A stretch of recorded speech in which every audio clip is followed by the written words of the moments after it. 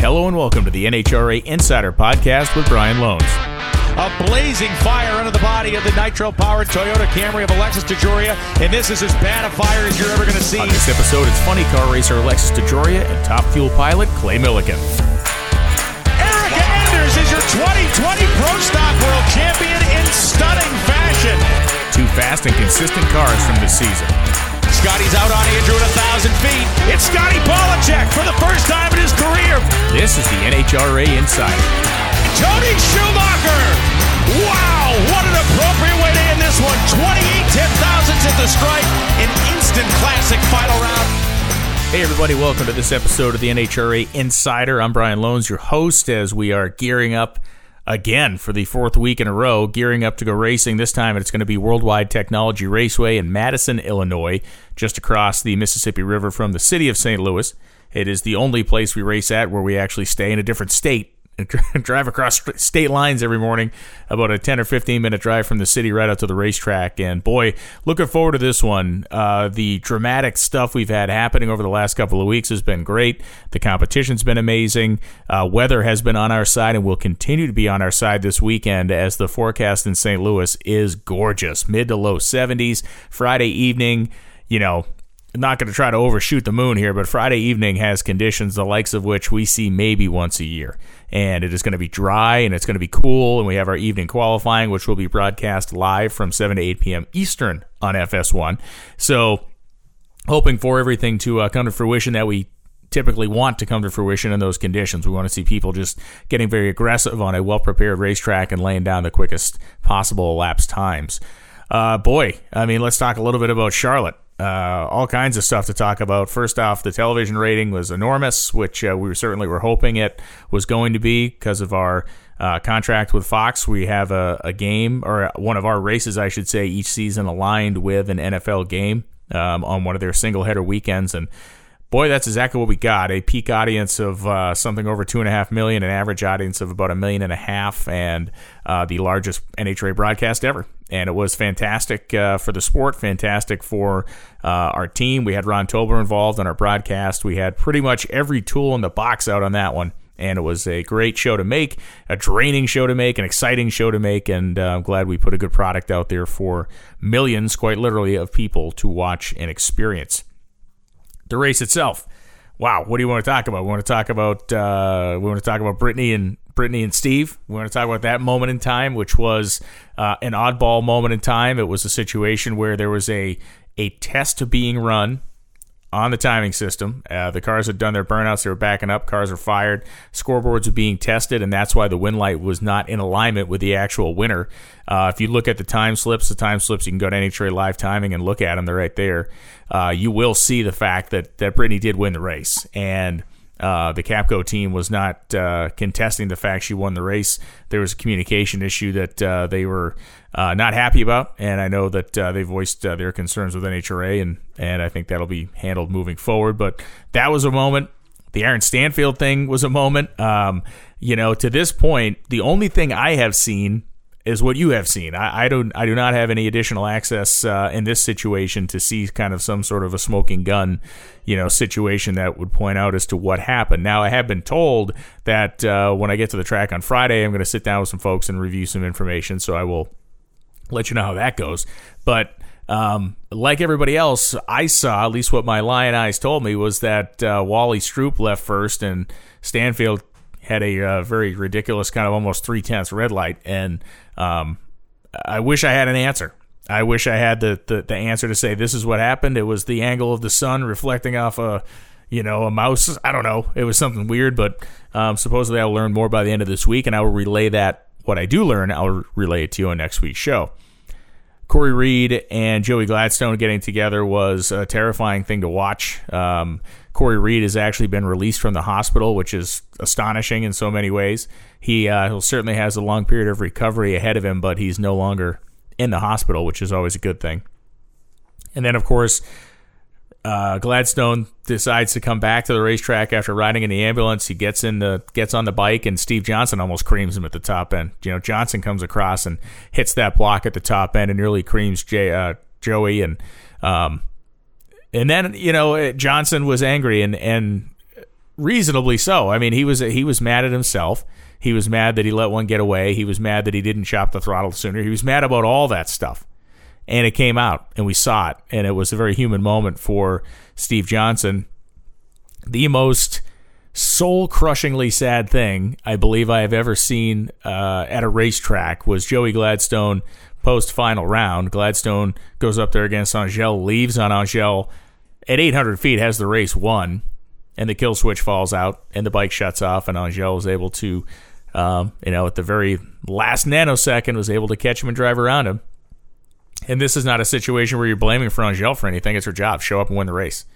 Mission Foods is funding that program. Mission Foods is the reason she's on that motorcycle. Winning races is the reason she's on that motorcycle. She's not up there to hand somebody a pat on the back. She's not up there to hand somebody a victory. Joey Gladstone wouldn't want that. He wanted to win that race, but he did not want to win it because somebody else felt bad for him. And somebody else, decided to hand it to him. He wanted to win it fair and square. And for the vast majority of the drag strip, he was doing just that. And his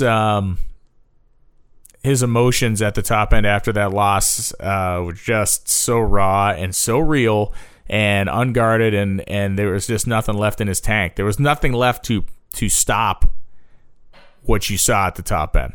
He was spent and overwhelmed and just in shock and very sad, and it was all those things. And I respect Joey a lot. I respect him as a competitor and as a person. And my heart was breaking for him, and I think everybody's was to a degree. And you heard the way Angel apologized to him for winning, and it wasn't like a feigning, shallow, "Oh, sorry, man, sorry it didn't go your way." No, this was a deeply conflicted moment for her, which she was weeping. I mean, we have footage of her at the top end of being very distraught, and for a couple of reasons. Obviously, she's been racing with the people of Lafitte Parish, where she lives down in Louisiana, on her mind and on her heart, as that area was hit very hard by Hurricane Ida. She's spoken openly about how most of her people in her neighborhood don't even have power yet, so they can't even watch the race. And she's wanted for the last several races to go out there and win for them, which she did. At the same time, she's a human being. She understands all the elements of Gladstone's story, all the awful stuff he'd gone through over the course of that day, only to find himself in the final round. And she was apologizing to him, and to his credit, he said, "You won the race. You didn't do anything wrong. Don't say you're sorry." He was trying to be kind of reassuring to her, but the whole thing was just very, very. I'd never experienced anything like that at a drag race. I'd never experienced a moment where you really didn't know how you were supposed to feel. I mean, a part of you was very sad. In my job, it's objectivity is a thing, and I maintain it. I don't go up there rooting for anybody. I go up there, I view each race with as open mind as I possibly can. Now, being a human being, being a guy that loves a good story, being a guy that loves sports, was Gladstone kind of where your heart was? Was Gladstone the idea of this guy conquering this day that was trying to conquer him? Was that where your heart was? Everybody's heart was there. I don't care who you are or what you do or what your job is. If you love drag racing and you followed the course of that day, that was the story. That was going to be the payoff. That was going to be the Hollywood ending moment. And instead, it wasn't. And again, you can't fault Angel, and I'm not faulting Angel. I wasn't disappointed that Angel won. I was not rooting against her, of course. And the way she won like a gracious champion and a good human being, and that's what it was.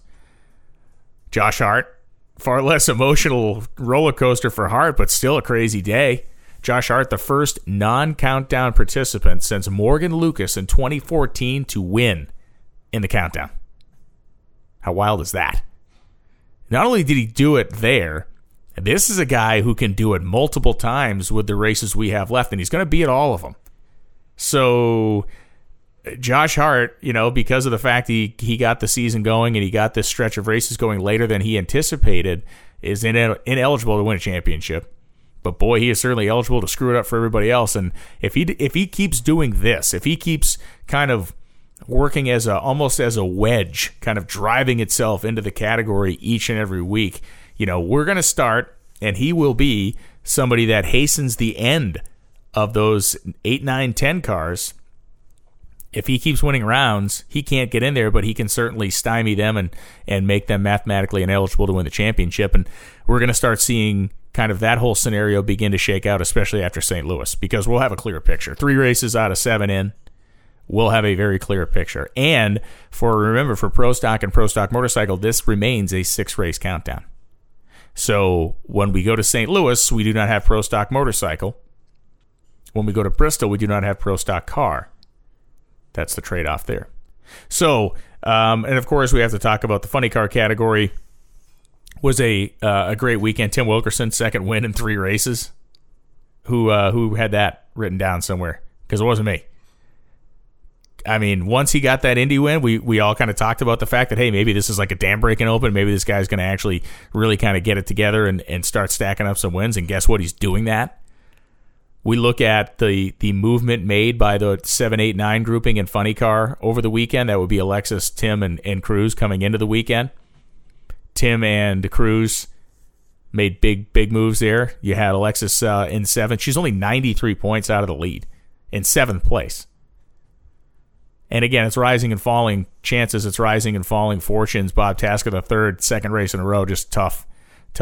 First round losses are just not going to get you anywhere. And not out yet. If he does that a third time in a row, that is going to really kind of put the kibosh on any hopes he would actually have about winning a title, in my estimation, because you're going to lose so much ground. The points that you don't gain and the points that others do, that's kind of starts to compound on itself. And then in Pro Stock Car, Kyle Koretsky. Boy, oh boy. And I said it to Tony on the show. I said, this is a day you can take nothing for granted. And we kind of all looked at Greg and went, okay, got 97. That monkey's off his back. Here it comes again, 98. Put it up on a platter. And lo and behold, Kyle Koretsky took him to the house. Greg was like 006. I think Kyle was 11 in the final. Right down to the stripe. Brilliant Pro Stock drag race. And Kyle Koretsky gets his first ever Wally. It was very, very special. And we look at Angel winning. We look at Koretsky winning. We look at Wilkerson winning. And it's like, my goodness. And then Hart wins. And those were a foursome of great racers that nobody had written down to win that race. There is not a single person, a single NHRA drag racing fan, when asked on Wednesday of last week, who are the 4 winners going to be in Charlotte, that wrote those 4 names down specifically. So it makes the sport great, right? So it keeps us coming back, so it keeps us on the edge of our seats, so it keeps us entertained and happy as this whole year goes along. St. Louis, we have 21 top fuel cars entered. That means it will not just be the 5 cars that you expect not to qualify, and I say that not to be disrespectful when I look at an entry list, but, let's be honest here. We know that there are cars that can run in the 360s and the 370s and 80s and 90s. We know there are cars that can not do that, and that's what it's going to take to make the field. So it's not being disrespectful to say that there are a handful of cars you look at on the sheet and go, with 21 entries here, this is going to be an uphill, thing to do because it's real. But I would assume with some of these cars that we have that are infrequent competitors that are good, TJ Zizzo being one of them, that they will they'll disrupt a little bit. They can throw some good disruption into this entire thing and make qualifying a very interesting scenario in top fuel. 16 funny cars, so we're clear and full there. Plenty of pro stockers as well. It's going to be a weekend to remember in St. Louis, some for the good reasons, some for the bad reasons. Before we get to our discussion with Alexis DeJoria, I do want to mention the fact that this race historically comes with a fairly high mechanical toll. Remember, we go back 2 years ago? That was a Robert Height explosion. The body goes sailing off and crashes into the Jumbotron. That was the insanity of that weekend. Typically, there is at least one Pro Mod crash a year at this race. Last year, it was 55 degrees, and the Pro Stock cars were so out of shape that they stopped running Pro Stock in the middle of the event because it was just a safety problem. Of course, Alexis had a huge explosion, and who can forget one of the most scary, iconic pieces of video in drag racing history was Leah's car snapping in 2 pieces on her way down the racetrack. So there is plenty to think about with this St. Louis race, with everything that's going on, and especially when we start talking about countdown points and everything else. So that is the end of my rambling. That was plenty and probably way too much. All right, so our first guest on this episode of the NHRA Insider is currently 93 points out of first place in the Nitro Funny Car category, driving the Bandero Premium Tequila Rocket Phones Camry. Alexis DeJoria, how you doing, Alexis? I'm doing great, thank you. So it's a pretty wild thing we've been watching all season long in Funny Car, and it's going to go all the way down to the wire. If we say it one way, we can say, well, you're in 9th place, and that sounds all dramatic and bad. But then we look at it, you're 4 rounds out of first place. This is insane. So I thought we were 7th coming out of the last race. It's basically like a knot. I mean, you're 93 back. I'm looking at it right now just to verify, but I'm pretty sure you're within. You're basically 1 round. You're like 1 round out of 4th at this point. The way it's all shaped up. We're all super, super close. I think we're tied right now Timmy and somebody is tied for 6th. So then, I don't know. It's really close. But, yeah, we had a great race. We definitely were on our way to win it. I think, everything seemed to be lined up, so to speak. And then we did something that we never do. And we smoked the tires right at the hit. So that was a huge bummer for all of us. We were super disappointed.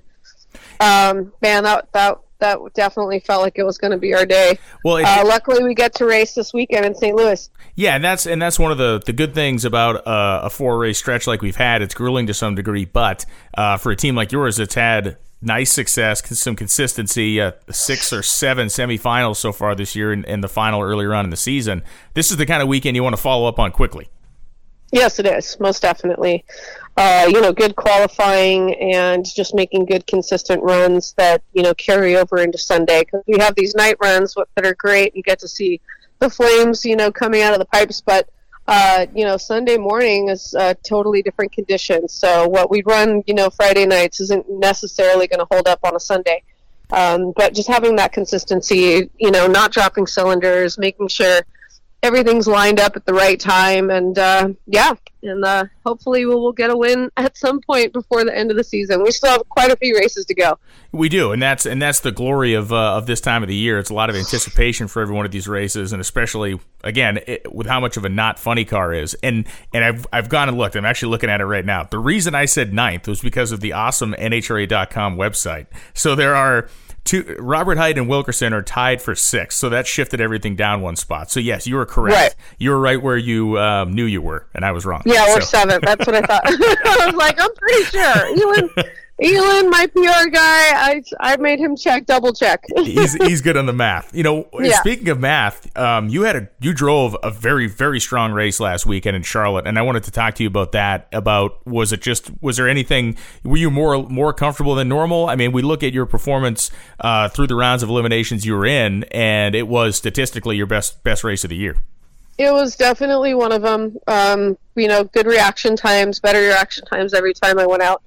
I was just ready, We'd had a lot of races back to back, which I honestly love. The travel can be really hard on our lives and just emotionally, mentally. It's just all the flights and going back and forth, and it's exhausting.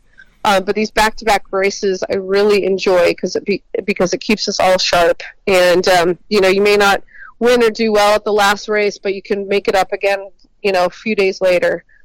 Yeah, and that I think that goes for all of us too. And we are going to have a week to take our breath or to catch our breath after we get down in St. Louis this weekend before we go back to back with Dallas and Bristol. But you mentioned the travel and the time together as a team.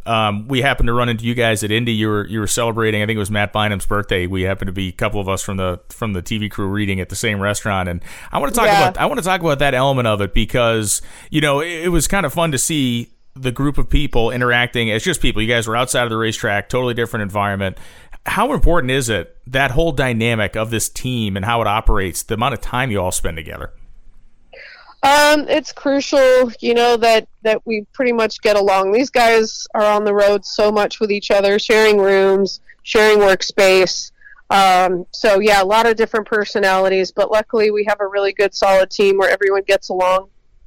And we try to do team dinners, and when it's someone's birthday, I mean, just even like a birthday card means so much to these guys that are on the road, so much more than even the drivers and the crew chiefs are. Yeah, it really does, and I think it's a very thoughtful thing. And secondly, it's like, as weird as it is to say, or I don't know, mushy, whatever you want to say, it is important to get that reminder that somebody's thinking about you every once in a while, right? Exactly. That it goes beyond making sure that the main caps are torqued down right. Like someone's actually thinking about me on a human level here, and that's an important thing. Just showing appreciation for all the hard work and effort that they put into these runs. And, the only satisfaction that they really get is seeing the cars run, perfectly and nothing going wrong and, nothing breaking or blowing up and it running a good number. That's the satisfaction they get. I get to drive the car, and even if it doesn't run good, I still get to do burnouts. I still get to launch in a Nitro Funny car. And I'm sure a lot of people wish they were driving them, and they don't get to. So it's a very, it's very gratifying being a driver.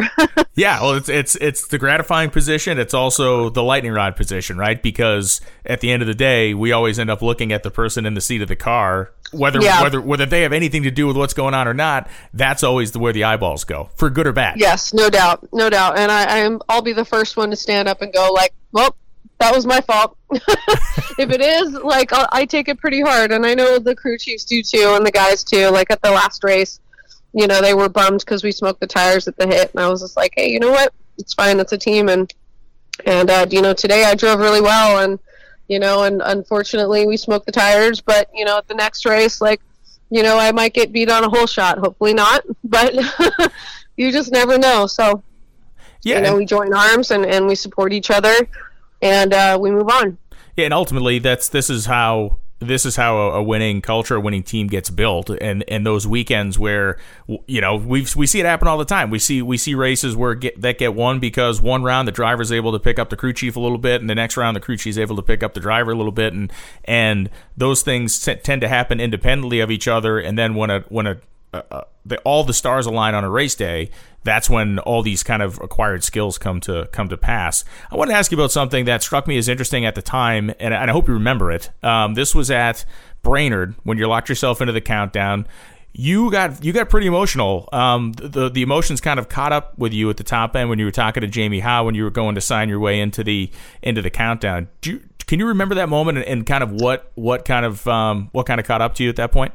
Yeah, I do. It was just frustrating because I knew what a great team we were, and I knew, we should have, could have, would have won a race by now, and so it was just frustrating losing by what was it, 2,000ths of a second. It was just like, tight. Oh my God. And to go all that way and just lose first round. It was really frustrating, and it takes a toll on you as a driver, as a team. It's exhausting. So yeah, no, and that's I mean, energy-wise, mentally, everything. I was just kind of spent at that point. and I think it's an element of this that it's so difficult to get across to people. People that love the sport kind of understand it, but people that don't really, that are maybe more casual fans, it's tough to get this idea across that what's so different about drag racing as opposed to any other style of racing is like it just stops. Like there's no like, oh, okay, well we'll try to get back on the lead lap. It just, when the music stops on a race day, it just ends, and it's crushing. I mean, as good as it can be, also on the other side of it, it's crushing, and it's tough to make people understand just how jarring that is. Right. So we look forward now to St. Louis. This was a race last year that was just from head to toe for I think everybody in the place was just a kind of a horror movie. We had all kinds of crazy stuff happen. You had the engine go away on you at the top end. It was just scary as hell. This weekend, it's going to be like normal temperatures. It's not going to be like 50 degrees like it was last year. Is there an element of going back to St. Louis where it's like, okay, now you got me last year, I'm going to get you this year type thing? I mean, you always want to do well at a track that, the season before you had issues at. But St. Louis is a good track for us as far as, getting good numbers, quick numbers. We run well there. So I'm excited. And Friday's my birthday. So awesome. Hopefully we get our first number one qualifier of the year. That'd be the way to do it. A little birthday luck. Wouldn't hurt nobody.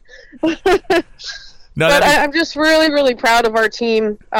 It's a great team. I feel really, really lucky to be with Del and Nikki and everybody, that we get to work with. We got to handpick everyone, and that's a recipe for success. So It's just a matter of time. Absolutely. And teams, I think all these teams, no matter whose we look at, they all do reflect the leadership. And that's the last kind of topic I want to chat with you about is what are the complementary skills that Del and Nikki have? How do they, because I always find it interesting when we have these relationships with guys that have known each other for a long time, very highly successful in the sport.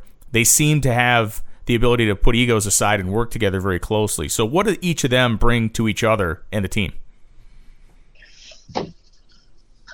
I think a balance, honestly. Nikki and Del are so different, but they grew up together. They know so much about each other. They've gone through so much. And they're just a perfect balance. Nikki's like a clutch pro, obviously with Bonifane friction. Del is he's done it all. He's driven a top fuel dragster and won a championship. He's driven Nitro funny car all his life. I mean, he was the youngest licensed funny car driver ever in the history of the sport. And and he's won as a tuner. So, I mean, that's just that's gold right there. That's priceless, that knowledge. It really is, and also having the ability to work as a team. I mean, because listen, I'm not going to name any names, but you can look back through the sport, and there are guys that just wanted to be a solo act in that job and didn't want any input from anybody else. And to me, it's great that that's not how it operates. I think it's always great when you're able to have those differing opinions, and you get really two sets of eyeballs on to solve a problem that one person may get lost in the weeds on. Yeah. And, the level of communication that we have back and forth between me, myself, the driver, and Del and Nikki, the crew chiefs, is really important as well. And we work really well together. And even when I had Del as my teammate, we worked well off of each other, and I could just go to him with any questions, anything at all. And he knew it. Like he's experienced everything there possibly is to experience in a funny car. So he really has. Yeah. Yeah. In front of God and everybody. Yeah, we've all seen all seen it. One last question before I let you go. And when we look at the Nitro funny car category, we see so many successful single car teams, whether we're talking about you, Cruz, Tasca, we can go down the line. Wilkerson, obviously, who's been on a tear these last few races. And I think that is a great scenario for drag racing. I feel like that's the way that the whole sport is moving. I feel like that's a healthy direction to go to get, more people out and to get more people involved. And I guess when you look at it, having been, you've seen all sides of this thing. You've been part of big teams. Now you're a single car operation. Which side of it, or why do you like the single car aspect of what you do? Because I feel like it's obviously succeeding for you guys, and you're just. I think we went off of the Capco boys, the Capco team, Steve, and we thought, if they could do it and do it really well and be successful at it, so why can't we? Yeah. There's benefits of being on a multi-cart team. Obviously, when I raced with Kalita, that was phenomenal because you had that like family aspect of it. When one car goes down, everybody's joining behind the other car, and it's like you have that camaraderie between the teams. And then you can use some information, and then they have all the big machines back at the shops and an engine room and all those things. And when you're a single car team, you might have to outsource for certain things. But it's a lot less, I think, of a headache sometimes just to have a single car team. Not having a giant hospitality tent. At the end of the day, it's a lot easier on the guys because they don't have to break it down and put it away. There's pros and cons with both. I don't like to see any teams go down whatsoever. Honestly, but if more and more single car teams are proving to people that you can come out here, and make it happen in that way, then so be it. I would love to see more cars show up. We went from one race of having 19 cars to 20 cars to only 13 or 14 at the next race, and we just have to make it more feasible for more people to come in.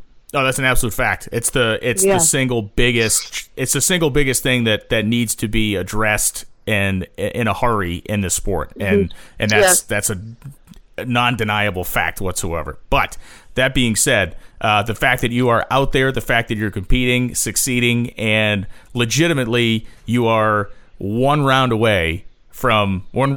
away from victory this year. So it's been fun to watch this team progress. Of course, the consistency that you've shown. You've only had 4, I believe, first round losses the entire season, which speaks to the work that's getting done over there. So, Alexis, thank you so much for coming on to talk to us. Good luck this weekend in St. Louis. Oh, thank you so much, Brian. I appreciate it. All right, after a great conversation with Alexis DeJoria, we now change gears to the top fuel category to catch up with the smiliest, fastest man on the property, Clay Millican. What's happening, man? Man, it is all good. Making a quick stop by the house, wash clothes, wash the toter home, wash the dogs, and hit the road. We got all kinds of stuff to chat about, but I want to zero in on one thing to start with, which is first round last week. You were so fired up. We got a Ric Flair woo out of you at the end of your interview.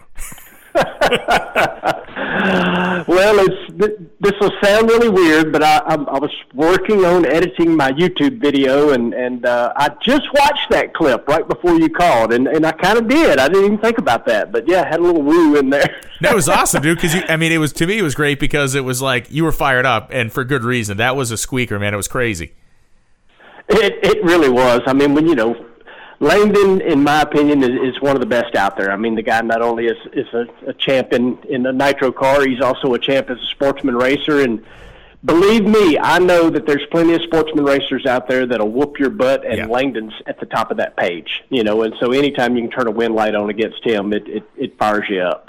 He's had a couple of these over the years where he's been able to catch guys, and as I was watching him close in on you, I'm thinking, oh man, this is gonna be tight. And I think, what was the speed differential at the finish line? Was it close to 100 miles an hour or 70 miles? It was something ridiculous. It was a lot, but let me just tell you real quickly how good Langdon is. So, he knows who leaves first. He's able to watch the stage bulbs and see whose bulbs goes out, that sort of thing. And so we were both kind of laughing, when we got out of the car, and he's like, I had to be within like 700s looking at the finish line. I'm like, golly, this guy's good, He could just tell by where we were at. It was crazy. 700s, whatever, whatever the numbers were.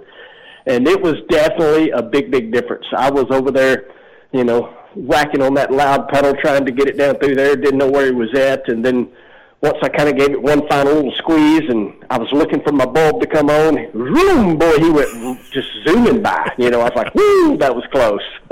What? And I know you and Clover talk on the radio. What was the initial conversation after that one? He just said, good job, you won that one for us. And I'm like, oh, I did a horrible job because I never could get the car squared back up to just like really, lay off into it and stay with it. The car just kept wanting to point left and right, and so he was patting me on the back, and I was kind of going, man, you did a horrible job but got away with it. That's good. Me and Clover do have some great conversations on the radio. All of them very brief during the parachute time, but some of them are very interesting for sure. It's been I certainly would consider this a strong year for you guys. Multiple final rounds, of course, the back-to-back finals and the not-too-distant past. It's been a couple of second-round losses the last few weeks, but I think it speaks to the competitive nature of the class. I mean, it's ridiculous, and we look at what the capability that you guys have continued to show in qualifying, I think, is impressive to all of us. I mean, when we get into a night where you look at the barometer and you look at the temperature and you think, okay, this is where the premier teams are going to go in the 360s, bam, there you guys are right there in the 360s. It's pretty fun to watch. It really has been. I mean, I'm so impressed with, Mike and everybody on the team. We are just like being a pain in the butt to the factory teams, and I love that. We're obviously a single car team, and Mike's been impressive. I mean, it just continues to amaze me. We obviously screwed up Indy, but that run in Indy was a monster. That thing was fixing to really, really get with the program. Oh, no, the early numbers were crazy. Yeah, I mean, it really was. The thing went 834 60-foot, but it did not clip that with the front wing, I promise you. No, I mean, the jacked up in the air. Yeah, the front end was way, it looked like a old fuel altered or something, man. It was way up. and then to roll right back out at the next race and go 69, it just shows how good everybody is on this entire, team. They're putting the car together, and it's just doing what Mike asked it to do most of the time. We've had some hiccups here and there, but, this past weekend, obviously, we got the tires loose first and second round, and we think we have found what caused that. And then it was, Mike said, hey, it's my fault. I was trying to do some things that the car didn't want to do. But all in all, I mean, the entire year has been pretty dang good. We've had big numbers. We've had, lots of round wins. And, the only thing we're lacking, and this is the one thing that me and Mike have never done, we've got 50 IHRA national event wins together. We've got 6 straight world championships together. And I don't know how many freaking runner-ups we have in the NHRA, but that's the one thing we haven't done is win an NHRA event together. But we have a lot of runner-ups together. And I talked to Alexis about that earlier. It's like in her season, in a lot of ways, is mirror image to yours, where, it's been consistent, it's been fast, it's been all the things except that final round win on Sunday. So it is, it's the constant battle. One of the things that's always good to see on a race car is not just a new name on the race car, but an additional name. So last weekend, along with Parts Plus and your normal slate of sponsors, you added a real big name on the side of the race car. Let's talk about that and how long is that? Was it a one race deal, or is that sticking around for a while? Well, it's pretty crazy, and I know we got limited time, and you know how much I love to talk. It's the internet, man. We can do whatever we want here. So I was scheduled to go to the IndyCar race in Nashville. First one ever, street race, Nashville, big deal. I had, motorhome pass. I had everything, and me and Doug were going to go. Well, one young man named Dom Lagana come and asked me to drive his car. Well, naturally, I'm going to do that, yeah. And so that kind of left the IndyCar race high and dry for me, but Doug's like, I'm not missing it. So he went, and he ran into some of his NASCAR buddies, and one of them happened to be Rick Ware, and he's like, you know what? I love drag racing. I actually wanted to drive a fuel car when I was younger, and one thing led to another, and the next thing you know, we have Nurtec OTD on the side of our car, working together with Rick Ware on that, and you will continue to see that, and it's a big deal. I mean, Nurtec's involved with NASCAR, they're involved with IndyCar, and they're doing a lot of wonderful things with our military. A lot of our military people come back, and they have, things from being in the military, and yep. battle migraines and that sort of thing. And Nurtec has been right at the kind of the front of that, helping those people, and it's pretty awesome. And that might have been part of my being fired up. I knew we had, a couple of NASCAR guys on the starting line watching me wheel the car, and it's like, hey, I'm supposed to go straight, but I can work this wheel left and right. Exactly. And listen, pal, I'm a race car driver too here, buddy. Yeah, Garrett Smithley was out there, and I think he had I think several other drivers had migrated through, but I know of a Rick Ware's team that Smithley was out there, and he had a really good time. Yep, Garrett was there. James Davison was there, and of course, Rick Ware, like I say, he fields multiple NASCAR teams, and he's got Roman and the IndyCar, and they had a great finish this past weekend. They were on the podium, and it's really cool. Obviously our world and the NASCAR world has mixed before. We've had the Parts Plus on a NASCAR before. We had Walmart out there, and so Doug Stringer's got such a connection over there that we've been able to do those things, but nothing at this level before. It's been really, really fun working with those guys, and we'll continue to do that. It's pretty awesome. And listen, beyond just your team, I think it's a big deal for a bunch of different reasons. But for me personally, as I guess I have a vested interest in the success of the sport as well. But as a fan, it's like I don't normally see the names of a Highline pharmaceutical on the side of a drag car, which is huge. Like, I see a lot of obviously tools, car parts. I see a lot of the traditional, endemic sponsors to what we do. But when we start to see some of this crossover, when we start to see, Nurtec on the side of a car, to me, that strikes me as a big deal because it's like, okay, this means somebody's paying attention over here, and the fact that they saw value in kind of expanding to be part of drag racing is huge. And I think as we've all been hearing these rumors that continue to swirl about now multiple things, kind of NASCAR related and people dabbling in drag racing or becoming more involved in drag racing, I really think it's a big thing for our sport, and I think it speaks to some increased recognition out there that we have a lot of value for people. 100% agree. I mean, and that's exactly what, Rick Ware was saying. He's like, man, NHRA drag racing is so fan-friendly. We can do so many more things in drag racing that they can't do, in the NASCAR world. And it just shows that, you and Tony and everybody on the whole entire, television side of things are doing a great job. I know our viewership was huge, and everybody in NASCAR is paying attention, and so obviously Nurtec thought it was a good fit, or they wouldn't have been on the side of our car. It is definitely, to me, showing that I don't care what the keyboard warriors are saying, drag racing's pretty healthy. It really is. I mean, we're trending in the right direction. Yeah. Yes, we all know we've had some short car counts here and there, but that has not kept the fans away. It has not made the racing any worse at all. I mean, in my opinion, I think the nitro classes right now are as competitive as they've ever been, and people are paying attention, and it's pretty awesome. If we can continue doing this, we'll continue to have jobs, and I love my job. Yeah, that's a fact. And look, I think there's a couple things you brought up there, 100% true. The car count thing is, and Alexis brought it up, and we discussed it as well. It's like it is the single biggest, I think, issue that needs to be tackled by the NHRA, by the management of the company. And, as a guy who, works here, so to speak, I can tell you that they're not ignoring this problem. This is not something that they feel is just going to magically heal itself. And I know that there's a lot of effort going on behind the scenes moving forward to make sure that we create an environment where we don't have to have the 12-car, 13-car conversation anymore.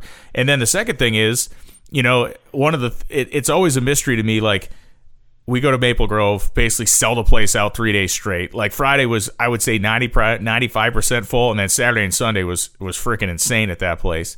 And the spring race at Charlotte always crushes on the fan count, but the fall race, it just has never really drawn a lot of people. And I know there's, you got NFL weekend, and I think the Panthers are at home, and there's, a billion other reasons why people are maybe staying away from big events these days for the time being. But it is frustrating to me when you come off the energy of Maple Grove and you go to this beautiful racetrack in Charlotte, which is enormous, and you're like, damn, where is everybody, Yeah, I mean, I agree, and you're 100% correct. The fall race has always been that way. Before COVID, it was that way, but there's a lot of things that were going on this past weekend. Obviously I was very much aware of what happened, in the NASCAR world. They were in Bristol. Yes. Bristol's not that far away. No, it is not. So I think, it's Rick Ware and all of that crew, they literally drove over to the NASCAR race and came back for Sunday, So, I mean, it's not that far, but, your average fan is like, they're going to pick one or the other, and that's part of it. But, man, Maple Grove, I was so fired up. I bet you it was 5 or 6 deep on the fence for the whole racetrack. It was crazy. It was so crazy. That's like kind of a throwback sort of thing when, the fence is crowded. It's like, hey, you probably could find somewhere to sit, but no, I'm going to stand on the fence. I was that same guy. I want to be right there. I want to feel it and hear it when they come rolling by, And listen, St. Louis is going to be the same way. I mean, having talked to the track operator out there, and our weather forecast is beautiful, and it's not going to be 55 degrees like it was last year. I mean, it's going to be another blowout this weekend. And I want to talk about St. Louis a little bit because, last year was just such an anomaly. I mean, it was almost a race. I never say this, but like when that race was over, I was almost happy it was done because usually I want these things to go on forever. But my God, every run on Sunday was like clench your teeth and just hope the guy or girl's making it to the finish line. I do not foresee that being the case this year. Oh, I agree. And I was sitting here the moment you said last year St. Louis, I was trying to rack my brains. And if memory serves me correct, we got one qualifying run there. Yes. Yeah, and, it was freezing cold. It was, we had a live, and I'll tell you exactly why I remember all this is because it was horrendous. It was a horrendous session. In Top Fuel, one car went down the racetrack. It was Tony Schumacher's car, made a clean lap, and I think he might have been the first guy out. And then after that, not a single car went more than about 5 feet. And it was like, and we were live, and it was not like a live to tape. It was a live show, and it's like, oh, just please. Maybe the power will go out. We can just go off the air right now. That race, very much like Indy this year, for me, was one that I tried to put out of the memory bank. But by the time it was my spot, it's time for me to go down the racetrack. I was like looking at the board, and I needed to run like 8 seconds, 8 whatever, which a Top Fuel car can do in reverse after the burnout. Let's just be honest. What do? Stand on the gas, push the coupler out of the rear end. That's right, too, the coupler. Yes, threw the coupler out of it, and it goes about 11 seconds. Yeah, because that was actually, I think you might have provided the second most compelling moment of the session, because we were like, how quick is it going to coast to the end of the racetrack? You're kind of like running your mental stopwatch, and I know you were in there. You were in there running a totally different watch at that time. Yes. Yeah, that was a cursed weekend. But ultimately, it's a great racetrack. It's a great facility, and I'm really happy for the fact that they're going to get what should be a really killer crowd this weekend, because they're talking about like highs in the mid-70s, no chance of rain. All the problems we had last year are gone, including yours. I guarantee you it's going to be an awesome weekend. I mean, for me, that is the closest racetrack to the house. Even though Bristol is my home track, St. Louis is actually closer, and it is beautiful outside, and we're going to have great weather, and I think it'll be packed there, and that racetrack is awesome. I mean, I've got some great memories there. We did set the national record there 2, 3, 4 years ago, whenever that was. We went to 63 there, so it's a great surface, and we all know when the weather's right what these things can do. They can blast right down through there. They really can. And, one of the things I think that's been so impressive, as you mentioned, like it's not necessarily a quantity game this year with cars, but it's certainly been a quality game, is the reality is, like, the races you've gone to the finals in, it's not been – everything's so tight. Everything is so tight, and that's why when we see teams succeeding, especially we see some different teams succeeding in this countdown now, it makes it very interesting. It's not just a cakewalk for anybody. It's not just a walk away. And I think to this point in the year now, it is less predictable in Top Fuel than it has been to any other point. Oh, I mean, without a doubt. I mean, we all know that Steve Torrance and everybody there, they're still the team to beat, but they dominated the start of this countdown, and so it's really anybody can win at any time. I mean, you got Josh Hart showing up, and he's a handful of races, he's won 2 of them, so you don't know what's going to happen, and I'm just hoping that it's our turn coming up soon. Like I say, I always want to win, but I just really, really want to get a win, with Mike and obviously with all of the Rick Ware stuff we've got going with Nurtec. I mean, it would be just really, really cool that you already mentioned it, companies like that looking at drag racing, we want to show out, and St. Louis would be a perfect place for it because, again, it's close to home for me. Our race shop's only a couple hours away, and there'll be tons of family there, friends, and that always makes it even better. One of the things I want to bring up before we get done is you mentioned Mike several times for good reason, great crew chief, and certainly a guy who you have an incredibly close personal relationship with as well. I think one of the things that fascinates me about your team is we look at the makeup of the people on this team, and they came from different places. They've come together.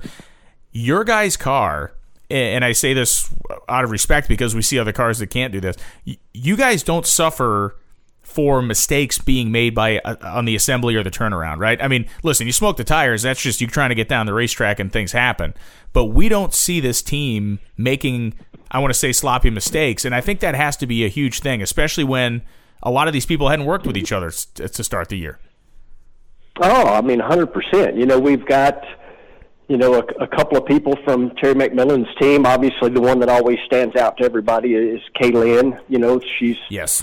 a lady that does the clutch. And when I say she literally does it. Whatever Mike tells her, boom, it gets done. I mean, so she come from Terry McMillan. We got Chris Newton is our car chief. He was from Terry. So they were used to working together, and they were a group that had worked together. I think Kaylin had been there 5 years, and Chris was there, so they kind of got, working together down. But when you bring in an entire mix of other people, it all changes, So we've got, guys that have never worked on cars. We've got, a guy that worked on a fuel car, so it's kind of a mix of people. But the one thing they have is the want to, and that's a Mama Millican line right there. They have the want to. They want to win, Some of them have never won, and some of them have, I mean, obviously Kaylin and Chris won the U.S. Nationals with Terry, but as a group, they've got the want to, and that's all you can ask for. If people want to, they will make it happen, and they want to win. They don't want to be the weak link. Most of the time the weak link comes down to me or Mike, one of the two of us. Don't be too hard on yourself. No. It's not been them. They've been so impressive, and and a lot of times they spend way more hours than the factory teams, just because we may not have the depth of some of those teams, and so we spend a little bit more time than most massaging and loving the parts and pieces we have to make sure that they're the best that we can possibly make them. It's perfect example of that is this past weekend. During qualifying, we pulled a main stud out of the block. It's just one of those things that happen. Well, what do? They stay Saturday night. They take the crankshaft out of that motor and put it in another block so that we've got plenty for Sunday. They were probably there till 1 o'clock in the morning reassembling a short block. The factory teams don't have to worry about that. They got 10 of them in the trailer, so they've got the want to, and, I'm bringing out specific names, and the rest of them, I should mention every one of them. They're amazing people that have that want to, and that's hard to find these days, but we're very fortunate that we got a group that wants to really bad, and I can't wait to deliver that fourth win light on a Sunday. We've got three, and we've got to the final, but we just haven't finished it off yet, and we're going to. It's going to happen. The car's good, the people are good. It's just got to be the right time, and it will come sooner or later. It does, and you know this as well as I do. The hard work and the things that happen, really when no one's looking, like that stuff in the pits till 1, 2 o'clock in the morning is ultimately where success or failure comes from in this sport. It's we see the cars go down the racetrack, but it's the stuff nobody sees that actually brings you to win lights, and obviously your team's abilities, their hard work, their dedication is on full display here. So, man, I appreciate the conversation. I appreciate catching up with you, Clay, and it's as always a pleasure to watch you guys race. It was certainly great to see Nurtec on the car and to have Rick Ware out there and really. Rick, over the PA, you were in the car and, probably concentrating on things that other than what Rick Ware was saying on the PA system. But he said some really nice things and he spoke, he spoke about continuing some partnerships in the sport. So, as always, dude, great to chat. I hope everything is going well for you, and I can't wait to see you this weekend in St. Louis. Man, I appreciate it so very much, and it is awesome to talk to you. The majority of the time, me and you are communicating via text, which seems to be the way of the world these days. But I do look forward to it, and St. Louis is going to be awesome. Thanks, everybody. Clay Millican is right about a lot of things, especially about the fact that St. Louis is, in fact, going to be awesome this weekend. We have big coverage for you this weekend on FS1. All of our coverage will air on FS1. We have 7 to 8 p.m. Eastern live on Friday evening. So if you want to catch some live qualifying, like live as it happens qualifying, 7 to 8 Eastern on FS1. Then we have a Sunday morning qualifying show or midday show. I believe that airs at noontime. And then our elimination show goes from 2 to 5 p.m. Eastern on FS1. It is the fourth of 4 in a row for the NHRA Camping World Drag Racing Series, and we'll really have a better handle as to who's in the control seat, if you will, who's pulling the levers in Top Fuel and in Funny Car for the countdown once we get out of there, because at that point, we will effectively be reaching the halfway point of the countdown, leaving us Dallas, Bristol, Vegas, and Pomona after St. Louis. If you live in the area, if you live within a couple hours drive, come and hang out with us at Worldwide Technology Raceway. Place is going to be beautiful this weekend, and as mentioned, it is very, very fast when it's right, and boy, it is going to be right. I'm Brian Lohnes. Thanks for listening to this episode of the NHRA Insider Podcast. We'll be back at you next week with all the latest and greatest and the inside stories around the world of NHRA drag racing. Oh, and if you stuck around this long, the silly season in this sport is about to get very, very busy within the next week or so. You're going to start seeing a lot of announcements. I'm not going to leak any of them yet, but let's see what we're looking like when we get going on next week's show. Thanks a lot. We'll see you next week.